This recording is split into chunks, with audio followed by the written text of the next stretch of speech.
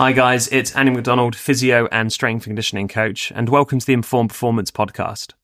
On today's show, I am welcoming back Dan Howells, a highly experienced strength and conditioning coach and the founder of Collaborate Sports. The motivation to get Dan back on the podcast today is for us to discuss the grey area that seemingly exists between physiotherapy and strength and conditioning domains. And as you'll hear, this is an area myself and Dan are trying to influence by providing mentorship to practitioners on through our Collaborate Sports Rehab Simplified pathway. So I hope you get a lot out of this episode today. This episode of the Informed Performance podcast has been sponsored by Vol Performance, makers of the Force Frame. Used by health and performance professionals for assessing and improving performance and rehabilitation, the Force Frame is a powerful solution for quickly and accurately testing isometric strength and imbalances. In addition to testing athletes, the Force Frame is also used to maintain and improve strength, offering over 130 isometric training protocols. As a portable and easy-to-use system, the Force Frame is designed to ensure every measurement can be accurately and reliably measured, time after time again. To learn more about the Force Frame, visit our sponsor, volperformance.com. You're listening to the Informed Performance podcast with me, Annie McDonald, and here is today's guest, Dan Howells. So Dan, this is the third time you've been on the show, mate. So welcome back. Thank you. So obviously, the first time you came on the show, you were living in America and you were working at the Astros at the time. And then last time, which I think was in April that we spoke, you came on with Collaborate Sports in existence, and the main kind of topic we spoke about then was career periodization. Collaborate Sports has obviously grown in both members and its offerings since, but what's the latest with you? Can you kind of, I think your background can probably be really short, given that this is the third episode, but give us a bit of an update, mate. Yeah, so still working in pro sport, but more in a consultancy role. To both teams, but also practitioners within teams, which really fits the Collaborate Sports space in the sense of practitioner mentorship. So that's going really well, and I'm still lecturing part-time at university. But yeah, the passion at the moment is really driven towards helping coaching coaches and them helping their athletes. So I haven't got the front-facing action with the athletes as much these days, definitely not full-time, but that's because of the passion project and what I'm doing in terms of the Collaborate Sports projects.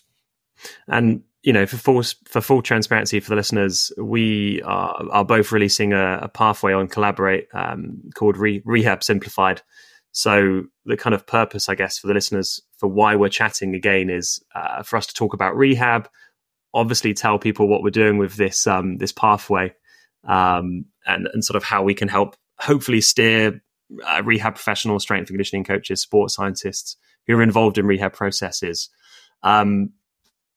Just to kind of kick us off, because whilst I'm going to chime in more than I normally do in our traditional episodes today, which is terrifying for me, let's kind of kick off at least with a question for you.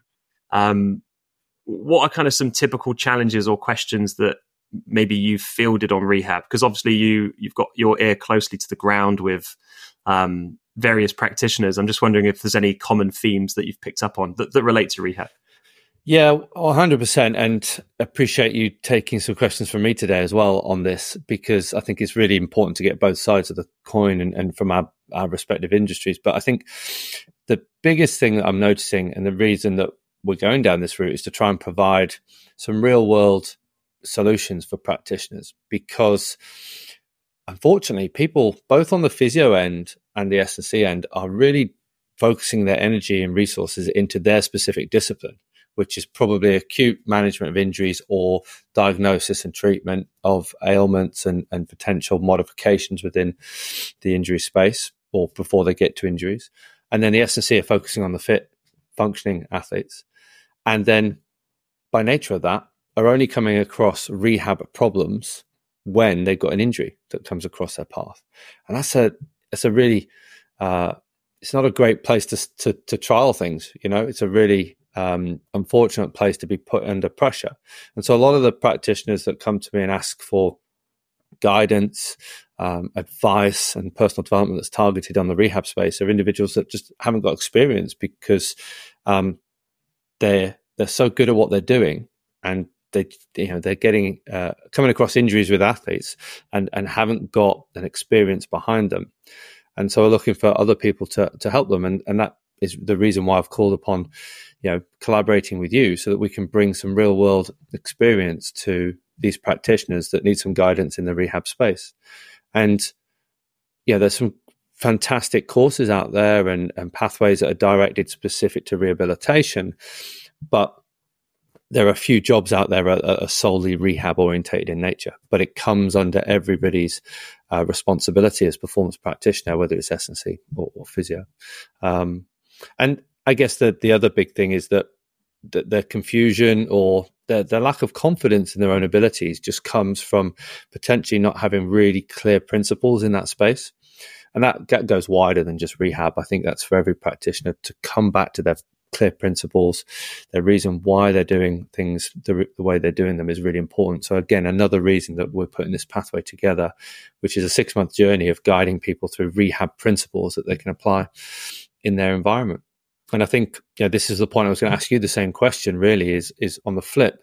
What are you seeing from practitioners in terms of the problems that they often face in the rehab space as well? I think from a physio perspective, there's an antiquated notion that shouldn't exist, that the physio or the physical therapist or the rehab professional does the acute management, leads into mid-stage rehab, and then hands over to the S&C coach for that last part. And I say antiquated, but it really shouldn't, because I think there's teams that I can think of or places that I've witnessed years ago that were doing a really good job 10, 15 years ago, where you might get, say, a physio and an S&C coach working hand in hand, co-assessing, co-treating, co-planning, co-intervening throughout the whole phase together. And then you had places that did have that kind of production line where you get the physio feeds into the S&C coach and they do their tasks separately, one after the other. But I think even still today, you get places that do a really good job of collaboratively working. I'm going to try not to use that word too many times in 1 hour.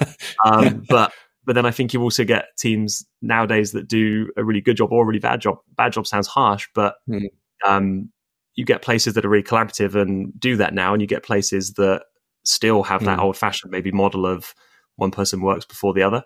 So I think it seems to be a timeless problem that unfortunately still exists in terms of how people work together on that.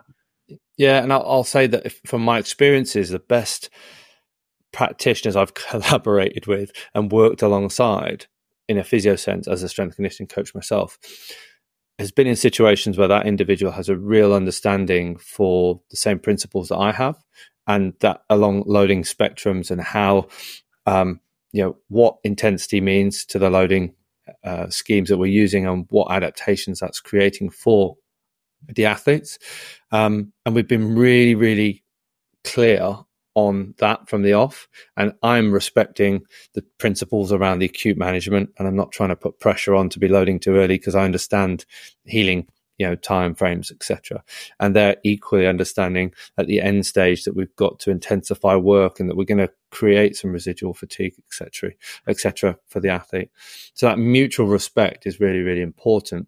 And I think that's probably another element that midpoint, like you say, I hand over is because people aren't able to take their appreciation of the work that the other practitioner is doing into the realm that person specializes in. And so actually the rehab process is from the moment of injury through to the moment of return to sports, in my mind, should be a multidisciplinary approach. And I think that's where practitioners are struggling, because that's a really hard place to be educated. It's a really hard experience to bring to life throughout a qualification or a course. You can go down these principles, but actually you've got to get experience, and unfortunately you've got to fail to understand what works really, really well, probably more often than what works well from successes. So it's a really interesting space, and so I'm excited to try and bring enhanced learning experiences to individuals in this space, really through mentorship and a human approach and a supportive approach. I think what's interesting as well is I don't even think you can divvy up certain physical qualities or sections. I don't think you can say, okay, manual therapy is just mine as the rehab professional, Yeah. because if you look at the side of the court before an NBA game, you'll see some strength and conditioning coaches doing very good PNF and stuff like that on athletes. So I think like you can't even box off and say, okay, pain is mine, strength is yours. I think depending on the setting you're in, you're going to find a coach that's probably got better PNF hand skills than sometimes the rehab professional, even though the rehab professional might traditionally assume that manual therapy is their bag. So I think you can't even section 100%. It off. Yeah, and that brings to life the critical element of planning together. And it might be that everybody has a shared decision-making process in that rehab journey, and that actually, on a given day, my ability to help remove pain, for example, using isometric loading schemes, to enable that athlete to then go and do some of the more rehab-orientated work, might be the right strategy, or it might be that the PNF element is something that I'll be better suited to, maybe just based on constraints and availability of a member of staff for that athlete. And again, operating in silos is not useful for the athlete, because otherwise they feel like they're being passed along a purpose path, and that's not very team orientated, right? It's quite anti-performance in nature. So again, going back to successful rehab experiences, it's been this journey where athlete and its surrounding support team have been vested in that individual from the onset, and that actually different people can probably provide the same outcome for that athlete, and it's just about the right person at the right time and the right decision and the right strategy for that athlete. I think this question probably plugs into this topic as well, because obviously with Collaborate Sports, you've got the soft skills mentorship as well. I do wonder if, and I wonder if you've had this conversation, be anonymous, of course, with some of your mentees, but how do you kind of breed this space of safety where both a strength and conditioning coach, say, and a physio feel safe enough at the team and their organization that they can be vulnerable enough to say what they know and don't know critically, so that they can have this, egos aside, constructive conversation where they can figure out where their individual skill sets are when it relates to a rehab case? Yeah, I think that comes from, much like an athlete-coach relationship is based on trust, that comes into the space for practitioner-to-practitioner relationship as well. I think there's a real safety within vulnerability when you're consciously and strategically thinking about what you're saying and how it's coming across. And so if you're planning a rehab program in front of the athlete, and that's the first time you're all sat down talking about it, and there's challenging situations going on, or uncertainty, or that a decision gets changed after that meeting because you want to talk about it behind, outside the athlete's vision as such, that's not strategically very performance orientated. So as practitioners, having that comfort to plan well in advance and doing it with almost what I've called with fellow colleagues before, the blank canvas. And if we can be really clear about maybe how we're characterizing rehab in terms of stage of progression, that's the shared language. If we've got something that we can share, then within that shared language and shared approach and principles, we can debate and challenge the right strategy at the right time to get that adaptation or outcome. And I think that's really important with any organization that has multiple people making multiple decisions or contributing to a rehab process, that there's real clear frameworks that people can operate within.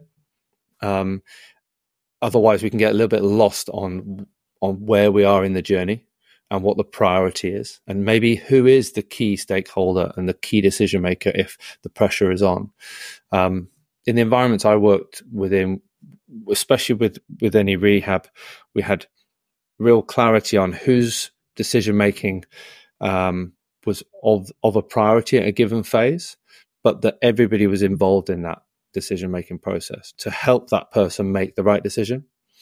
And so if I'm working with you in that acute management stage, And our focus is on restoration as a key principle of range of motion and joint function and reduced swelling and function, etc. Well, if we've got that shared language and I understand what the key aims of that phase are broadly, then I can challenge you to go, well, maybe actually a bit of hydrotherapy would work here from a pressure perspective and a reduced swelling. Maybe we can couple some activity with some pull. What if we could do that? Would that be useful, do you think, Andy? And just using my words in that way to challenge, to help you make the final decision is a really, really good place to operate. If I come in and I say, Andy, why are we not putting the athlete in the pool? It's going to be quite challenging to you as opposed to collaborative and supportive in nature. So, yeah, starting off with clear understanding of roles, who's the key decision maker as such, but that we all operate along a clear framework and of operation and what our key priorities are is going to be always important to have that safe space of conversation and challenge. I feel like as well, just from a learning and development standpoint, regardless of which profession you sort of you originate from, if you have that conversation, you can say, well, why do you suggest that? What is it you think that would do? How do we do that? I guess it creates a good relationship of learning as well between two different practitioners or a group of practitioners at the same time. Yeah, 100%. And let's not beat around the bush. Like, athletes are not silly. Like they know and they can sense if there's friction in any situation, and that doesn't breed confidence. So being really strategic about how you operate around each other is really, really important, whether or not you have those conversations away from people, challenging conversations. Doing that in front of an athlete for the first time is not a performance strategy in my mind, and not a great solution. But just being really aware as a practitioner as well, which we often lack self-awareness, many of us, is the difference between saying, I think we should do this, is very different to saying, what are your thoughts on doing this? What if we could do this? And just slightly tweaking those words could mean all the difference. Especially if you've got the athlete in front of you, that those words should be chosen over the I think and we should be doing this kind of scenario. And we go back to observations of failed projects. A lot of it comes down to the emotion of an athlete, in my mind, and the confidence that athlete has in their support team. And I've seen it break down where there's miscommunication. They come out into the gym and you're expecting to do a loading session on their lower limb, and the person who's managing them from a therapeutic point of view says, look, they've got an effusion, we need to back off. But that message comes through the athlete. That's not a great place to operate, because I'm put on the back foot. I'm a little bit butthurt in the situation. I thought this was the plan.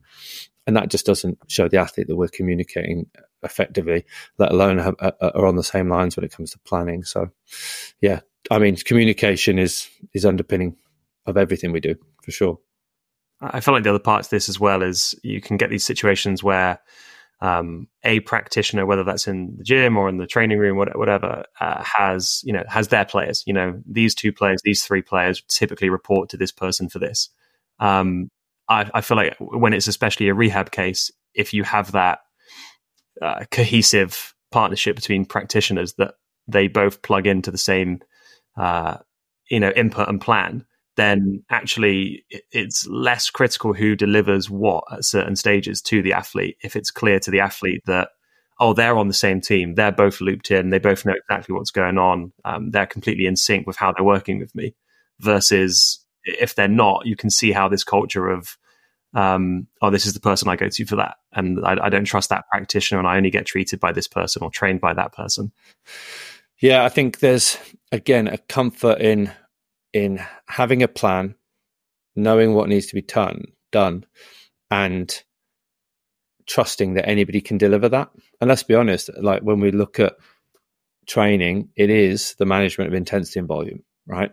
And an understanding of how to deliver that with whatever exercise. So for me as a practitioner, if I have a main duty to the team and I'm part of this individual's rehab planning, I think it shows a greater performance of it, or greater operation of a performance team, if I can ask somebody else to help achieve this training session with this athlete for me. Equally, I've been in environments where the physio has done some of the rehab running early in the rehab process, because at that point, it's really just about intensity and volume and sets and reps. And that I think they're probably best guided to manage the response to that running than I am. Because my natural coaching eye is going to be looking more at technique than understanding their response to it in a pain element or a tolerance element. So, yeah, I think we have to be, I think we can be very agile across the stages of rehab. And I don't think we should be so precious to be in silos at certain stages. And how do we achieve that? It is by all practitioners. And I mean technical coaches as well, being invested in that athlete's rehab process from day zero or day one through to return to sport. And I think, we're going off on a different tangent here, but managing the player beyond the injury is really important. We've got to think about the emotional side of things and how that helps with healing and recovery as well. And having a coach involved from day one who can still do some ball skills from a rugby point of view with an athlete who can't weight bear. These things are all doable.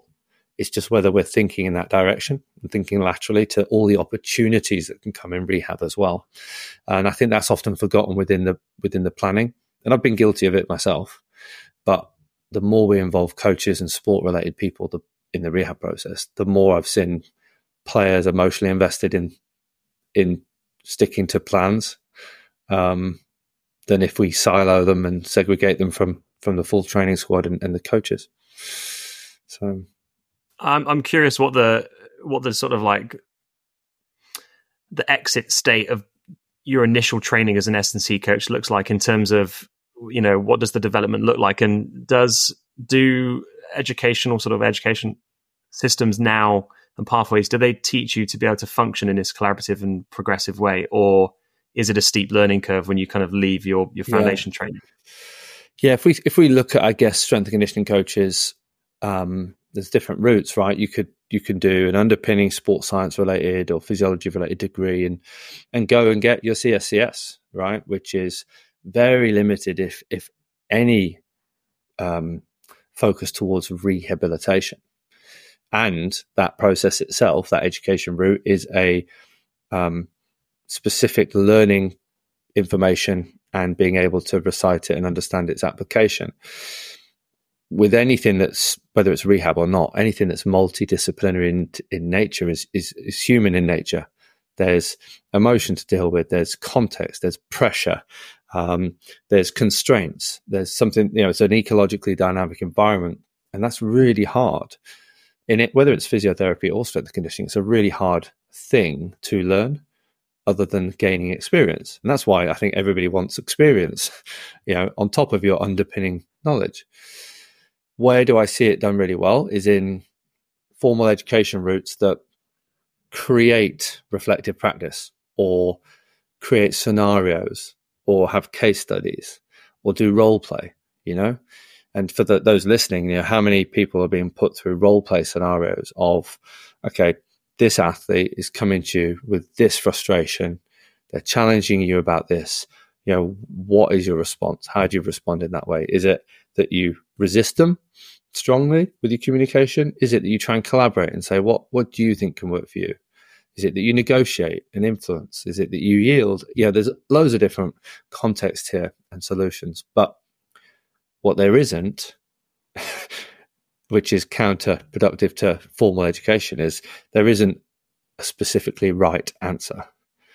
It's all going to be dependent on the context in front of you. And that's why, if we go back to that original question of where practitioners struggle, is that those who struggle have the least experience that has rehab specific context around it. And therefore their rehab application suffers. And so, that's I think the downfall of education is it's an underpinning foundational approach for practitioners.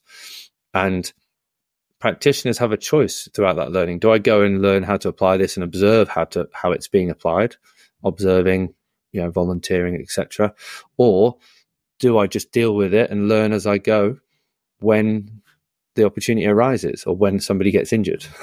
And you can't predict when that's going to happen and what type of injuries there'll be. So it's an interesting place to operate,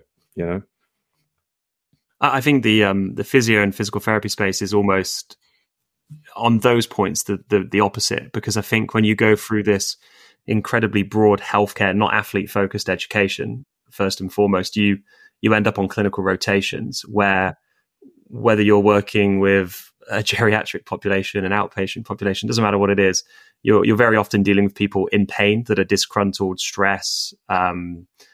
So I think you naturally in your training, what's baked in is this exposure to conflict, being challenged. There's a lot of that just not naturally weaved in, but it just occurs.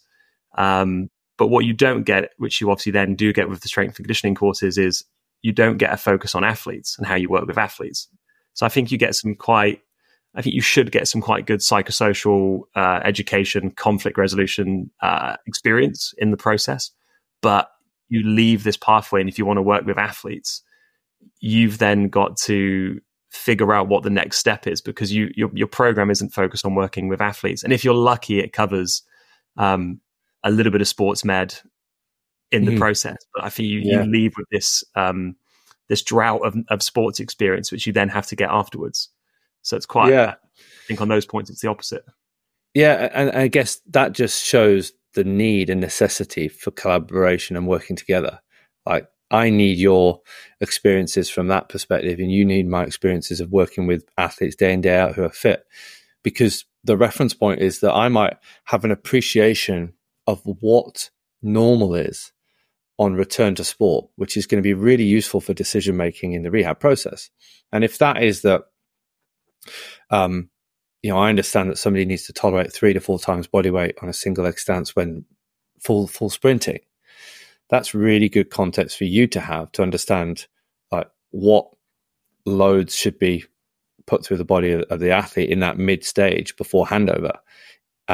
Equally, I've had situations where physios or therapists have perceived that doing 60k on a single leg step up is sufficient, but the context is that this individual was doing 120 for the same reps pre-injury, and actually we should probably be looking to do in excess of that to truly prepare them. So those contexts are really, really important at both ends of the spectrum.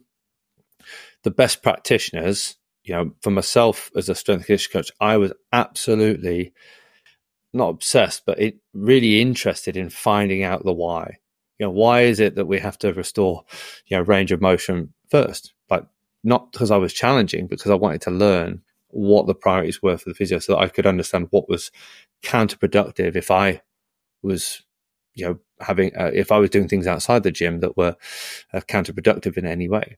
And equally, the physios that would be involved with me and watching gym sessions at the return to sport end of the coin as such, we just had a real respect for each other's industry, or we'll call it lane, silo as such, but that we were never operating in separate identities at any point. But yeah, it's a stark contrast, and I think it's probably even worse for the strength conditioning side of things, because we are only dealing with the fit player. Every textbook out there is geared towards stimulus and adaptation for the fit athlete. There's academic research is pulled on fully functional, fully fit people mostly, and there's a lot of rehab work there, but it's either done on fully fit people and transferred conceptually to rehab, or it's case study orientated, which is smaller sample sizes and smaller numbers of academic papers. So it's we need each other in this situation to have an effective rehab for sure. I think that the sort of textbook and academic look at rehab as well has been how things correlate with pain, as if pain is the only thing that is simply always relevant in terms of should you squat with your back flexed? Does it need to be a certain angle, position? And there's this obsession with pain, but not looking at, hey, if we look at these top performers at this one athletic task, there's a bandwidth and a similarity in how they move and function. There's less of that look of like, what do the top performers of this skill or movement do, but more, is this okay to do it this way or that way, as it only relates to pain? I think it gets a bit stuck in that cavern sometimes. Yeah, I think it's we think about learning things in technical models, right? And what is competent technical model, and what should we be looking for? But actually, I think looking at what the athletes are capable of, especially pre-injury, and using that as a guide from a functional output point of view, but also not jumping to conclusions that has to be an absence of pain, for example, through loading. That's one thing I mentioned recently on an email I sent out was the pain threshold element of rehab. And I've been in situations where practitioners have looking at we need an absence of pain, complete absence of pain before we can progress. And it's just, we know that there's a stress needed to create a specific adaptation. And actually there's a pain threshold can be really useful for that. A really low pain threshold, but an acceptance and a bandwidth that we can operate in. But sometimes practitioners will operate in this black and white space. And the human body is not like that. Not everybody looks the same. Not everyone is made up in the same dimensions, and not everyone has the same force producing capabilities. So the ability for practitioners to think on their feet and problem solve is so critical. But I'll be honest, I've always been better at problem solving when I can share ideas and bounce ideas off each other. And sometimes because we feel like we have a responsibility to an athlete, because it's rehab and I'm the physio, or it's end stage and I'm the S&C, that sometimes we might not sense check our ideas. And I've seen people slip up there because they've been afraid to bounce their ideas off one another as well. I think sometimes as well, the athletes themselves can surprise you on this, where, and I guess two novel examples. I remember a few years ago, I had an appendectomy, I had my appendix taken out. And at the same time that I had it done, I can't remember who the player was, but there was a professional rugby league player in the UK who also had an appendectomy around the same couple of days. And a couple of weeks later, I'm still, complaining and making noises when I get out of a car. And this player was in their last season in a cup winning game, pivotal moment in their career, one of the last games they're ever going to play professional sport. And they had this kind of glorified cellophane wrap tightly wound around their waist and abdomen, so that they could play professional rugby league, which is I think, firstly nuts. But if you had said to that athlete, the whole pain thing, the pain wasn't the problem for them. They just wanted to play and be safe and be able to play regardless of discomfort. And then I think you've got players here that, a novel example again is there's a Jason Kelsey, one of the Eagles players in the NFL, has just had an Amazon documentary, and it highlights quite a lot of just how much pain he is constantly in from a long career in the NFL, and how he's going to kind of drag himself through a season of pain because he wants one more shot at the Super Bowl. So I think even sometimes you can focus on these sort of things, but you do have to make sure, does it even align with what the athlete cares about right now? Because pain-free loading, pain-free performance, that might actually not be their priority depending on where they're at in their career at the same time. If we go back to education as well, education is a reference point for what's not negligent. We know it works broadly in this area, and we know that not doing this is not useful. So loading is useful to get an adaptive change. We can't just not do anything. The body can heal, but beyond that, it's going to heal to a certain capacity. You take, I think, is it Aaron Rodgers? Is that the Achilles at the minute? Who's the Achilles NFL case? That's a prime example, whether or not the context is right. But he's back, he's active, throwing a ball very quickly after his Achilles rupture. There's reports that he's using BFR early in the rehab stage, very, very early. Now, there'll be textbook situations that say, oh, you've got to let wound healing occur first. Okay. But actually, it's just a case of showing what's possible with really confident decisions around a strategy, what is potentially possible. And nothing probably in his rehab has been negligent. All it's done is applied the principles that we know around rehab and adaptation. It's just changed the frequency, the density, and how early it's occurred. And lo and behold, that individual has a better response. There'll be the opposite as well, though, right? Where individuals will take far longer to heal, and there'll be bigger problems along the way, or they'll have setbacks. And that's why it's really important to have sort of agile solutions. And I guess as we get back to the sort of rehab mentorship that we're doing, a key feature in that is going to be is objectifying the process, setting clear reference points so that you can either move past that reference point as an exit criteria, or you have something that's not an emotional opinion from a practitioner that a player feels they're being held back. These reference points between practitioner and athlete are going to be really important. But they can also give you confidence to move an athlete on, or reason to not progress an athlete. So I'm sure that's been happening in that case, in all of those cases, that there's been clear rationale for decisions based on the objectivity and the subjectivity of information, as opposed to being negligent. I don't think any of that would really have been happening. So I think you also get from the athlete in question as well, you're more likely to get buy-in and adherence and probably like very deliberate effort, whether it's in the gym, treatment room, whatever. If you've divorced emotion and time because you've got this objective and principle-based ladder that has set rungs that you've got to meet as a criteria rather than a timeline, then it just shifts the focus to it's not how long until I'm ready. It's you're ready when you're ready, when you can do this. Focus on this next step. So I think it gets better effort at the same time. 100%. I'll just to elaborate on that. If we go back again to where practitioners suffer through, I guess, within practice or fall down, is to do that effectively, to do everything you just said around managing expectation and setting out a clear plan of action.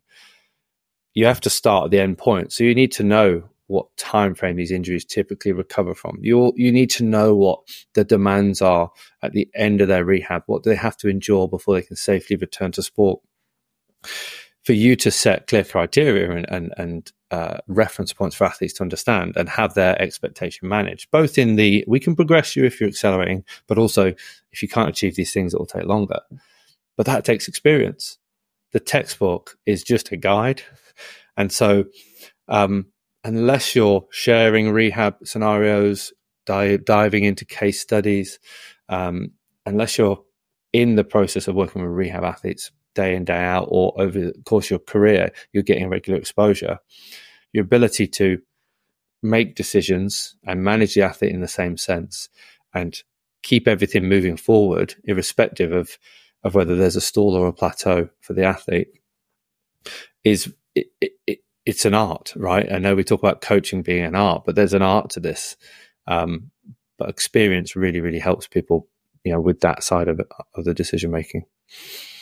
I think I can relate to this in myself when I've worked as a strength coach or as a physio at the earlier experiences in each, where I think not having as much experience or confidence in what I'm doing and being at the beginning of those two professions, less objective, less principle based, when you're kind of finding your feet, the risk is you try to amuse the athlete in rehab or in a training program more than you need to. The athlete's feedback of, I like this exercise, I don't like this, starts to hold, I think, too much weight, versus if you're more principle based, you've got more experience, you're more principle based, you're more objective, and you can be more criteria based in why the training plan, the rehab, whatever is what it is.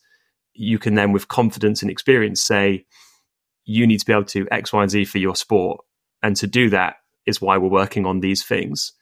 And I think, when you've got a better reason, athletes will do things that they don't enjoy as much anyway.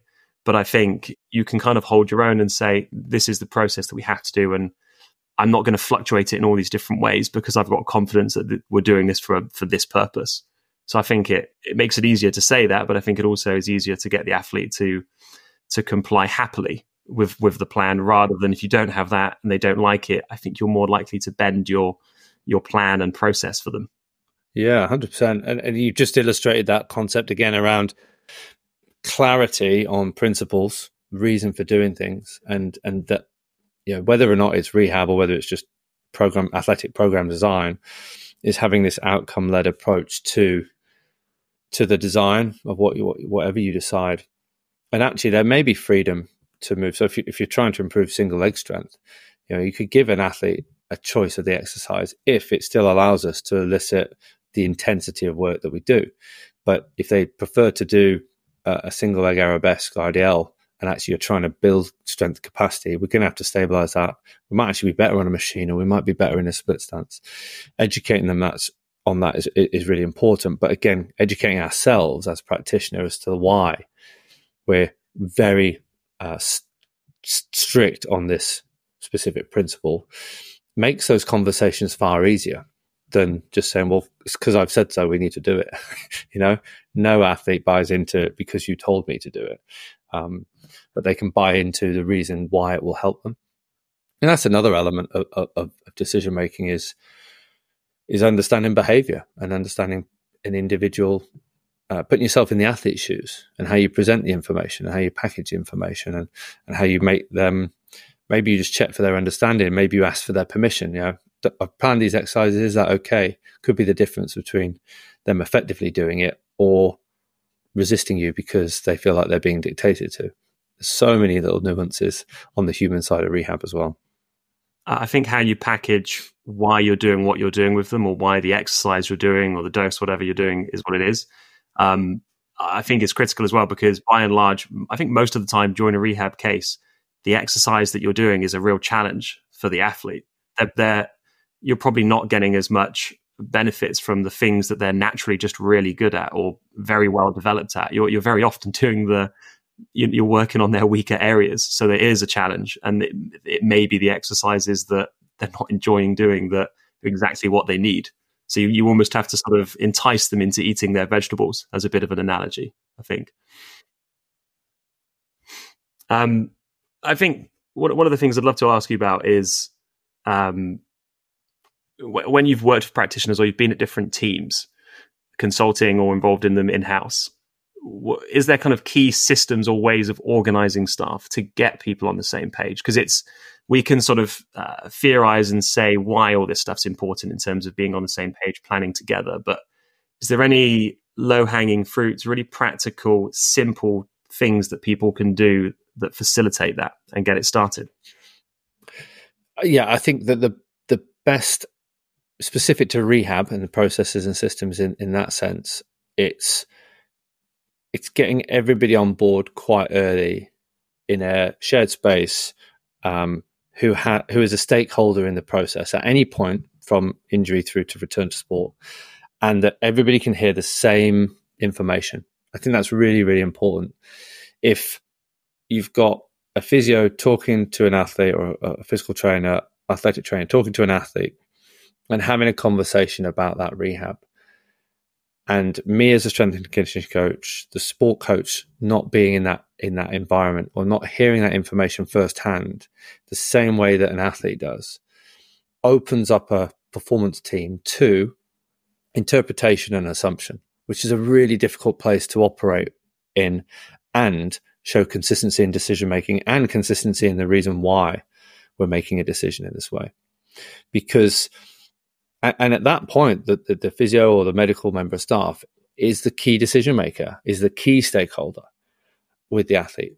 But myself, maybe the mental skills coach, the sport coach, a sport scientist, all those individuals are still stakeholders in the whole process and important pieces of the puzzle for the athlete. But if we're not hearing that it's going to be, a usual injury of this nature is around 12 weeks, but because of these complications, we might have to stretch to 16. The danger is the athlete hears 12, says 12 to me, says 12 to the coach. Coach's perception is it's 12, or that the coach thinks, the athlete thinks it's 12 because the physio said it's 12. And actually, that's not what the physio said at all. They managed the expectation really well. They just didn't manage the expectation of the whole team very well. And those things can really get out of hand. So that's the first thing for me, is that before any, deadlines or timelines are put in place, is to have a multidisciplinary team meeting that makes sure everybody hears that really critical early information in the right way, just to hold each other consistently accountable. And both ways as well, from athlete up and us down to athlete. So that's the first thing. And then that there's clear communication of key themes and key phases, and that everybody is updated and continues to be informed. And so, again, the best rehab journeys I've been on have been where we've had, weekly catch-ups. We used to do for the rugby sevens, we'd have a weekly injury catch-up with the staff and just making sure we knew where people were and on track, but equally with the player as well, every 2 or 3 weeks, because there might be a lot going on that we don't recognize from the athlete's perspective that might be limiting their progression. And some prime examples, practical examples, would be them not feeling part of the overall culture. And something as simple as the coach asking that rehab player in rehab, who's maybe got 9 months out with an ACL, to start doing some video analysis for the players and presenting what they're seeing from their training back to their teammates. I've seen that work really, really well in terms of them feeling part of the process and feeling part of the team. Even decisions around, like, do we think this athlete would benefit more from doing their rehab sessions at the same time as the athletes doing their gym sessions? Or is that actually more destructive for them because they see how much people who are fully fit are lifting and it puts them at a disadvantage? Considering all these things comes from, a shared contribution along the journey. So I think those are the processes that I would really hang my hat on, are meetings that include everybody to plan along the way.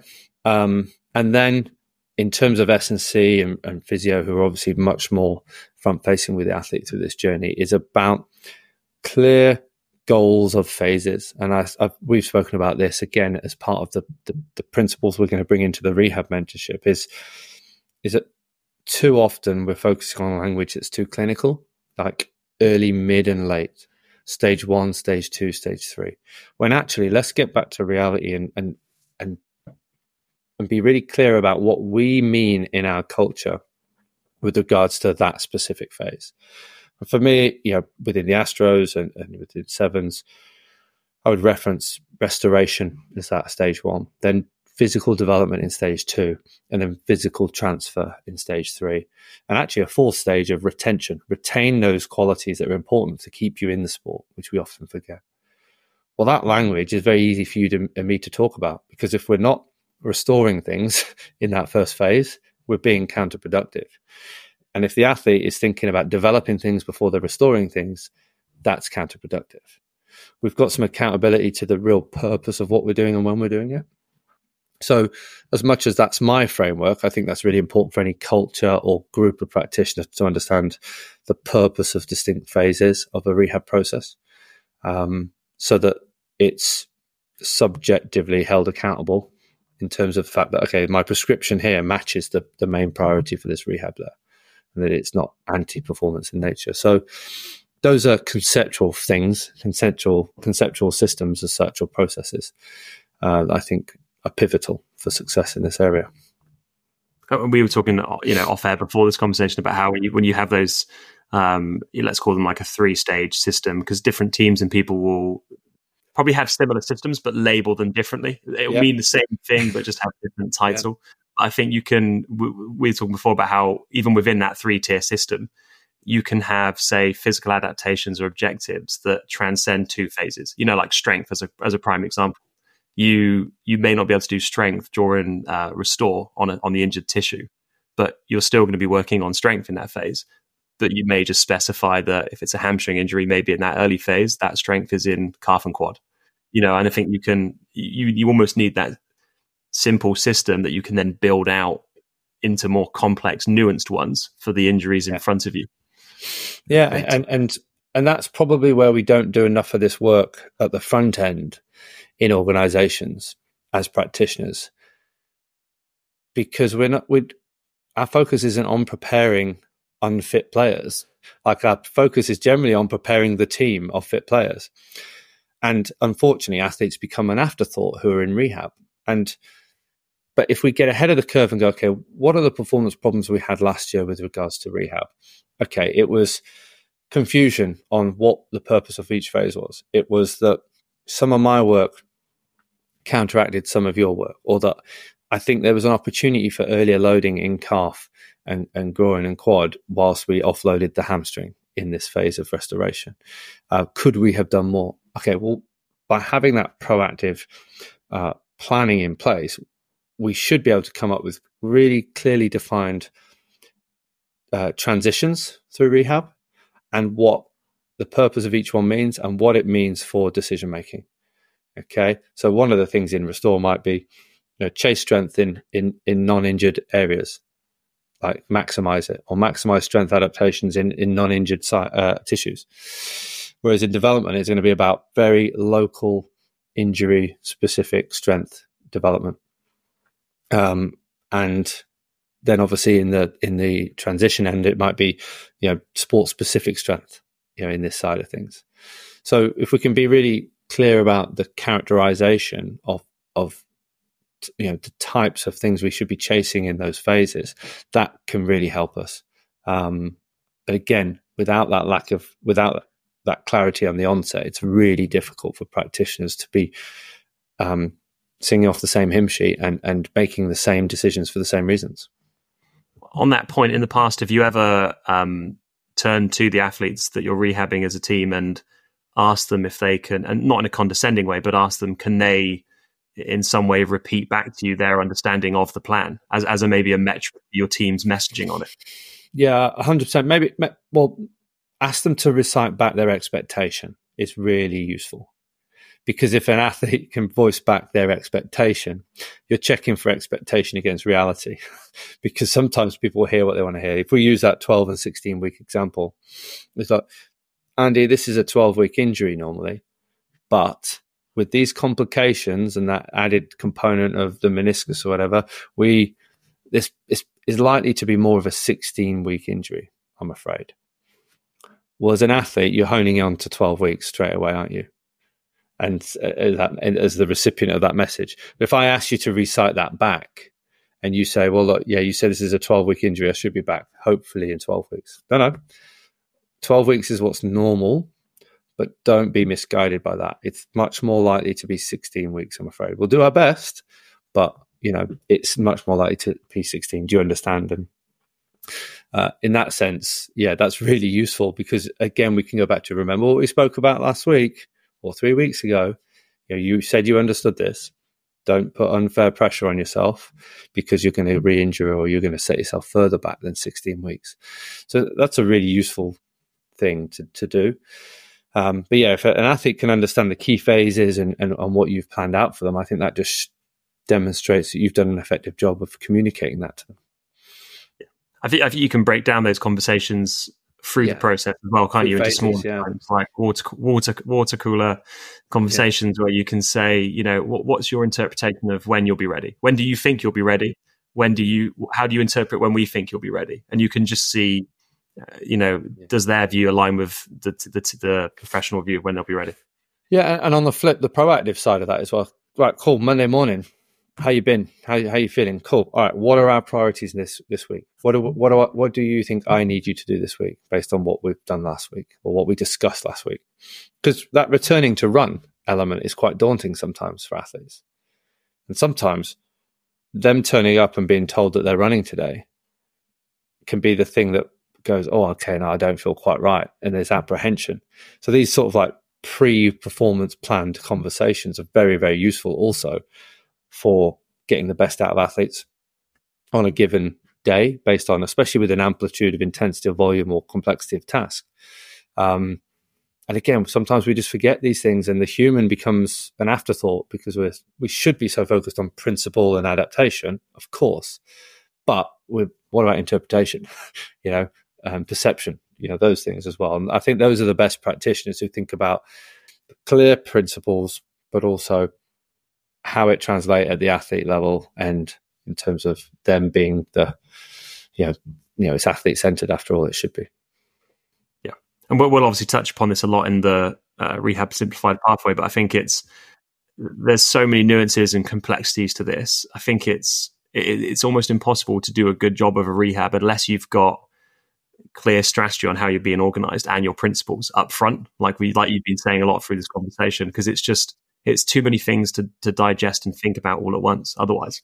Yeah, 100%. And if we come back to what the mentorship's going to do, it's going to bring 20 practitioners from strength conditioning, sports science, and physiotherapy together, and athletic training and physical therapy. That's a cohort we've got at the minute, and with still spaces available for others to jump in. But we go back to that question around the sort of limitations with some education routes, is that you miss the perspective that others can give you when you have a group-based reflective, immersive discussion. And so a lot of our work is going to be about, okay, what do we do in this situation, or what problems have you faced? And that will enhance people's ability to make decisions about their rehab, because they're hearing stories and experiences from other people.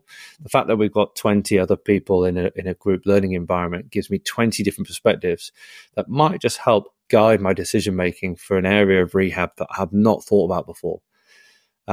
And actually prevent a problem ever happening, because I've got the strategy in place already, whether it's a decision around program design, exercise selection, or how we verbalize and communicate to the athlete in that situation. So yeah, I'm excited to bring sort of like all the sort of frustrations that I see in this space and the problems that practitioners are facing, just through it being really difficult to experience this work, by bringing groups of individuals together in this group mentorship manner to facilitate, real world learning. Yeah, I'm very aware of time for this conversation today, and as is the tradition of all episodes, I'd always ask people to say where people can find them on social media. But if I turn that question to you, but also tell them where they can find the pathway as well. Yeah, so the website that I operate from is the www.collaboratesports.com.